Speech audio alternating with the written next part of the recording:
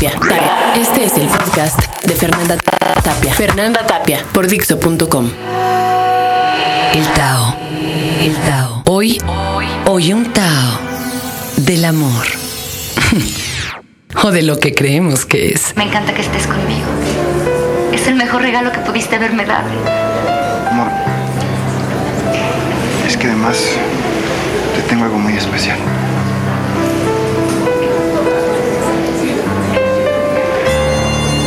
Andrés, está divino. ¿Cómo me compraste esto? Te ha de haber costado un dineral. Ay, amor, tú te mereces muchísimo más que eso. Pero es que aparte de ser tu regalo de cumpleaños,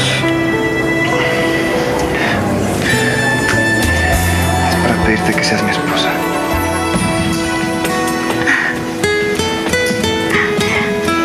¿Casarnos?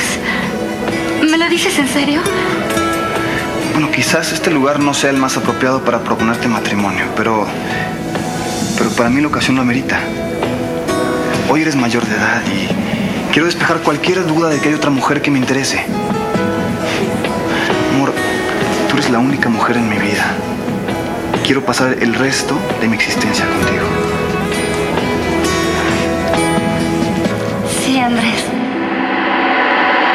Alguien dijo que el amor era el acto en que dos se ponían de acuerdo para hacer el ridículo público. Y yo creo que sí. Efectivamente está uno totalmente dispuesto a hacer el ridículo público. Una querida amiga mía, Viviana, decía, es que esto de la media naranja es como un zapato sin su par. O es el par exacto o no es. Y bueno, en esto del amor hay miles de cosas que se van entrelazando y a mí me da risa, por ejemplo, cuando me acerco a Plaza Loreto, los que están conectando esto desde provincia. Plaza Loreto pues es una plaza que antiguamente era donde se procesaba el papel aquí en la Ciudad de México y la dejaron así muy pirurris. Y van pues niños que están en la edad más o menos adolescente, huele a hormonas el lugar los viernes en la noche. Y son tal las interacciones de los chavitos y las chavitas que yo podría casi escuchar al narrador de Discovery Channel diciendo: vemos al macho aproximarse pretencioso y pavoneando su nuevo plumaje de Dolce & Gabbana. Ella finge desinterés. Voltea a ver a las otras hembras. Él insiste. Finge una pelea con otro macho cerca. Brinca, se avienta y golpean contra lo que encuentran. Ella emite graznidos nerviosos. Ante la torpeza del macho, ella toma la iniciativa. Hagan de cuenta que estamos viendo Animal Planet.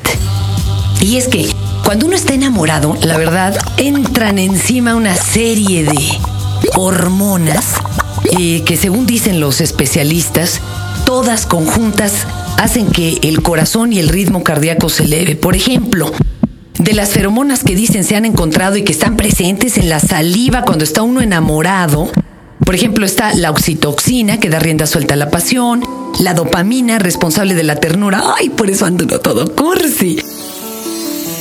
Y esto aumenta 7,000 veces su producción cuando se está enamorado. La fenilalanina, que es responsable del entusiasmo. Por eso los fenilcetonúricos yo creo que no deben enamorarse. Por favor, absténganse. Y esta es la que se encarga de bloquear la lógica y la razón. Y luego la epinefrina, que le da un empujoncito para finalizar las metas propuestas. ¿Qué quiere decir todo esto? Que andamos como drogados, andamos hechos unos pendejos. Y vas feliz en la calle, te puedes subir incluso al metro, a la ruta o al pecero, ir todo apretado. Y tú sonriente. Y le pone el tipo del microbús al radio y todas te llegan hasta las de OV7, Chihuahua. Quiero tanto, tanto, tanto, tanto, tanto, cada día un poco más. Pequeña traviesa. Andamos hechos unos pendejos. Bueno, pero es que esto de las hormonas también puede ser engañoso. Ustedes saben que el efecto del chocolate en cuanto a hormonas producidas en el cerebro es parecidísimo al del amor. Incluso cuando se hizo una encuesta a mujeres, ellas declararon que preferían bastantes veces más comerse un chocolate que tener sexo. ¿Con quién se habrán juntado? Pero bueno, hay otros datos curiosos, fíjense. Dicen que las sustancias, ¿verdad?, que generan esto, los chocolates, pues también hacen que te hagas adicta al chocolate. Ahora, recuerden, el chocolate engorda, y el amor adelgaza. Porque, bueno, durante una sesión de 20 minutos de sexo se queman apenas 90 calorías. En términos comparativos, simplemente caminando durante los mismos 20 minutos se podrían quemar 166 calorías. Habrá que medir cuántas se pierden si te mandan a volar. Y hablando de este 14 de febrero, sobre todo si andas quebrado monetariamente, no se apuren.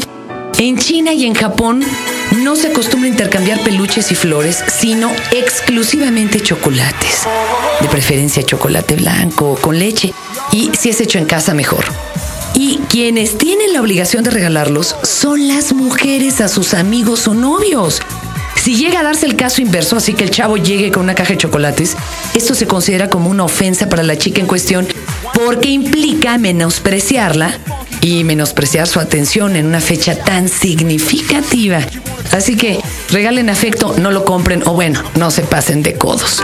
Lacan también tenía otra teoría. Él decía que amar es simplemente fingir.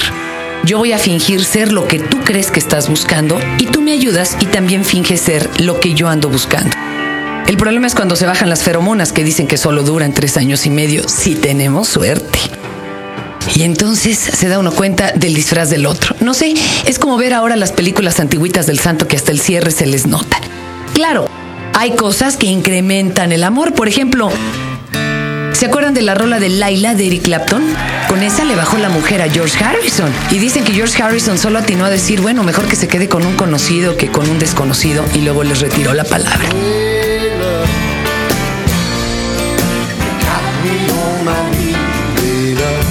Sin embargo, ¿ustedes se han preguntado por qué el hombre es el único animal que se tropieza 2 veces con la misma piedra? Eso es algo que se explica un poco en este documental medio New Age que se llama What the Bleep, en donde dicen que nos hacemos adictos a la química que genera nuestro cuerpo, incluso en los estados malos.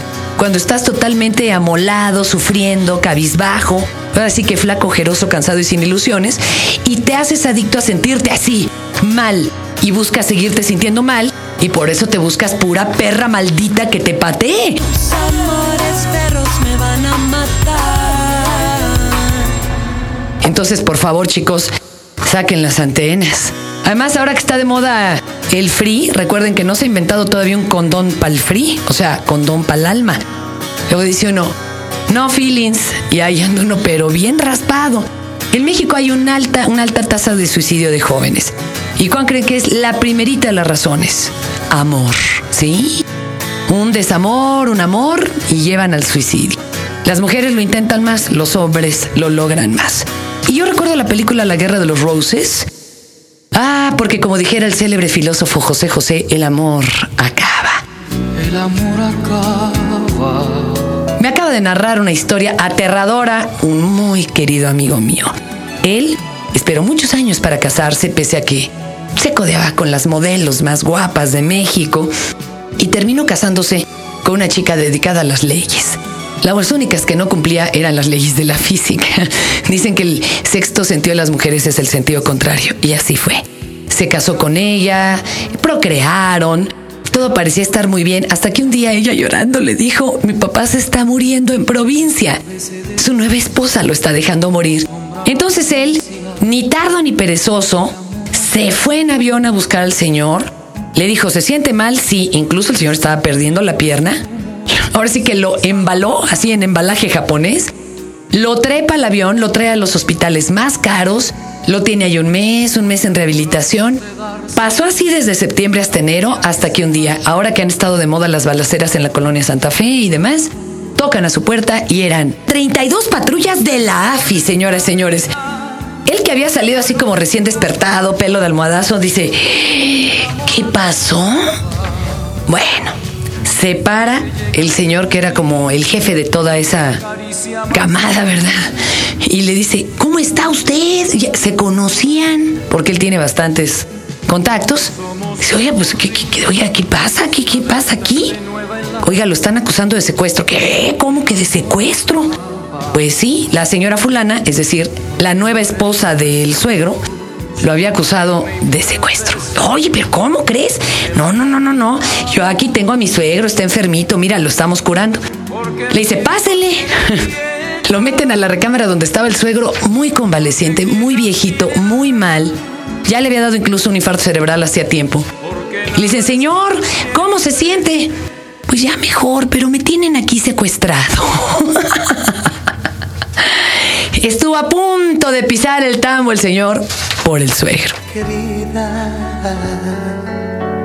Piénsenlo, porque antes de juntarse o casarse, yo les digo, se juntan y se casan con la familia de él o la pretensa. Y eso es terrorífico, señores.